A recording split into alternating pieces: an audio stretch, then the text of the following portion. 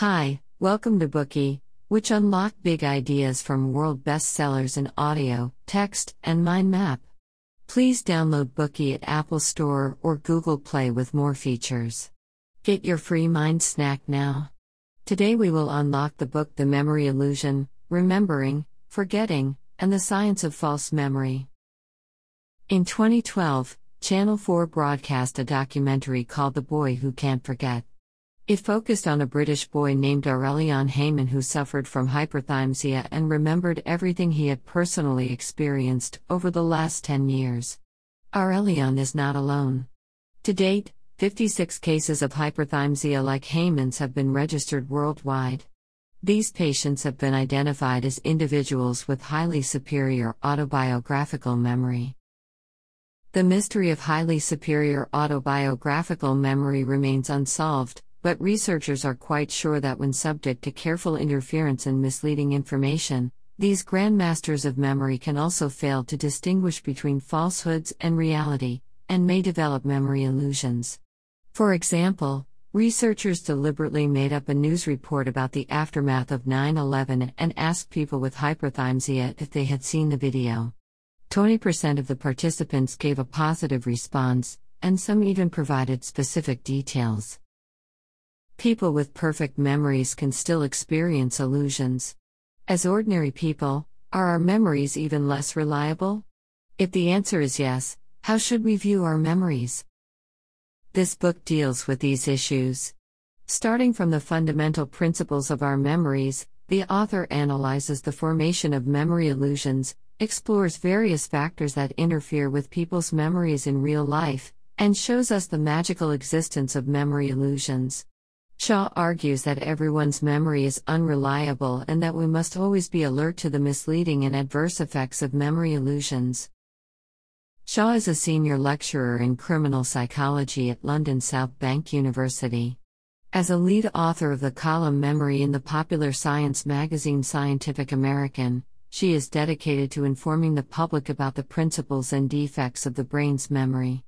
As a board member of the European Association of Psychology and Law, Shaw also provides professional training for detectives, including teaching them how to identify and obtain truthful information from interrogations. In this bookie, we are going to unravel the mystery of memory illusions in 3 parts. Part 1: Physiological mechanisms that produce memory illusions. Part 2: Extrinsic contributors to memory illusions. Part 3: Embrace memory illusions and improve our thinking and cognitive capacity. No one's memory is totally reliable. To figure out exactly what loopholes exist in our memory, it is necessary to understand the physiological mechanisms that lead to the formation of memory illusions. First of all, we need to understand that memory has always coexisted with perception error.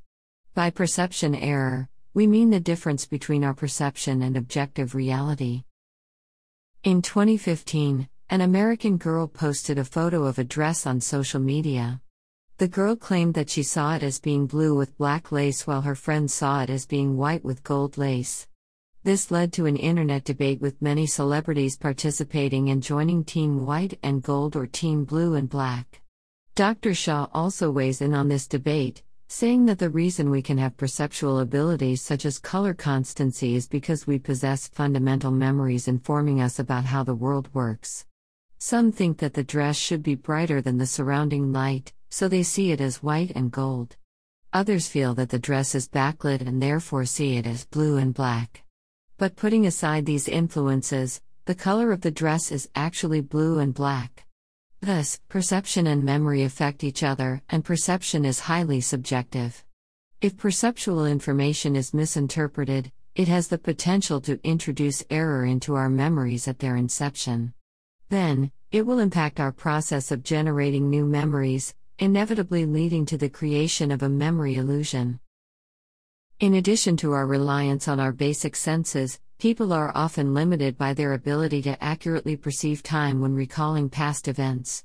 We often hear the phrase, even though it happened a long time ago, it feels like it was yesterday. Logically, we know this can't be true, but our fuzzy sense of time gets in the way. It's this time perception bias that easily confuses the order of events in our minds. If you think about the timeline of your life, you may find that your memories favor some special experiences that occurred in a particular time frame, making them more unforgettable. This phenomenon is called the reminiscence bump, the tendency for adults to have an increased or enhanced recollection of events that occurred during their adolescence and early adulthood. A study conducted by the University of Amsterdam showed that memories formed between the ages of 10 and 30 remain the longest. The findings of the study supported what others had shown before them, that before the age of 5 most people report almost no memories. Then, between 5 and 10, the number of memories begins to increase, hitting a peak for both genders in the late teens. The presence of the reminiscence bump makes our perception of time unconsciously narrowed. For example, if you're 50 years old, you're likely to perceive what happened when you were 20 as more recent while pushing what happened when you were 40 further into the past. You may be wondering, since the human brain is so advanced, isn't there a sophisticated system that can control the precise operation of the memory? To better understand how memory works, let's take a look at how the brain creates, retrieves, and modifies memories.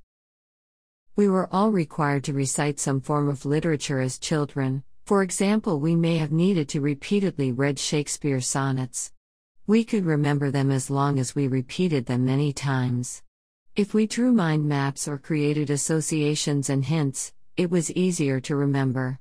In fact, reading aloud and making associations are all about providing stimuli to the neurons in our brains, so that connections will be made between neurons to store memories. In this process, synapses are the most critical part of memory formation. Synapses are located at the ends of neurons and are responsible for receiving and transmitting signals. Once activated and strengthened, synapses can direct the interactions between neurons. If the stimulus is strong enough, the brain also secretes calpains that change the structure of the synapse and help form lasting memories. Also, the calpains are involved in recollection, so if they are blocked, the memories you're trying to recall will be erased. Yes, you heard that right. It's not temporarily inaccessible, but completely erased. Scientists still haven't found the reason for this. When memories are formed, can we consolidate the original information each time we recall it? The answer is no. As we have just said, if calpains are absent during the process of recalling a memory, this memory will be lost. Research shows that every time a memory is retrieved, it is slightly forgotten. In fact, every time a memory is recalled, it is effectively retrieved, examined, and then recreated from scratch to be stored again. It is similar to when you open a Word document, read it, delete it, and then copy the old information to a new document and save it once again. So, in the process of recalling our memories, the slightest omission of the retrieved details or deliberate interferences can lead to a restructuring of the biochemical stamps of memories in the brain. This is why retrieval, if interrupted, can induce forgetting in many ways. It makes every event every time it is recalled physiologically vulnerable to distortion and forgetting. When talking about the retrieval of memory, we have to mention the concept of associative activation. Over the course of daily life, we often activate another memory from a similar experience.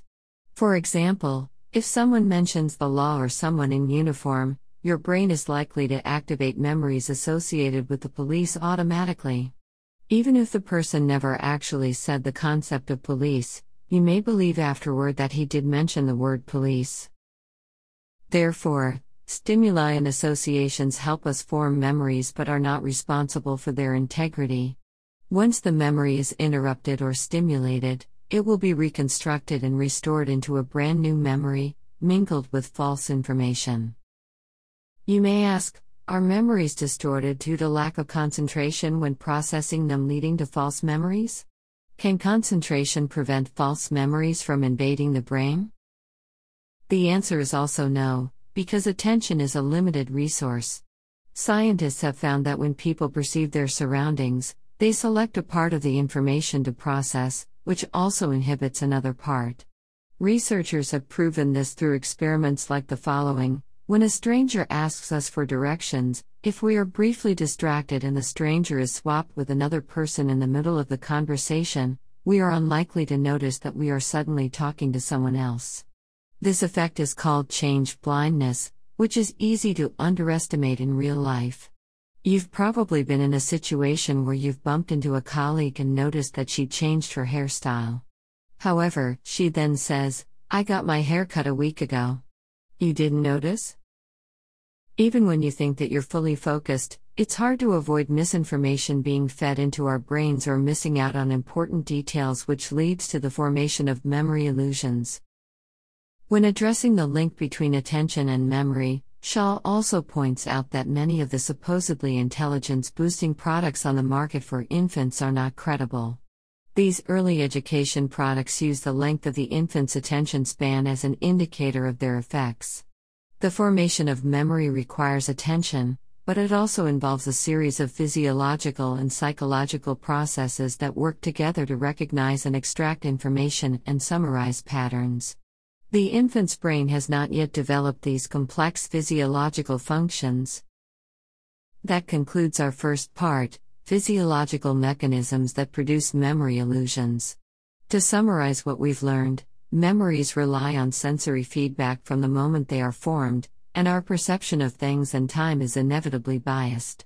At the same time, the physiological mechanisms of memory also suggest that every time we recall memories, we are retrieving information, but we also examine, recreate, and restore it.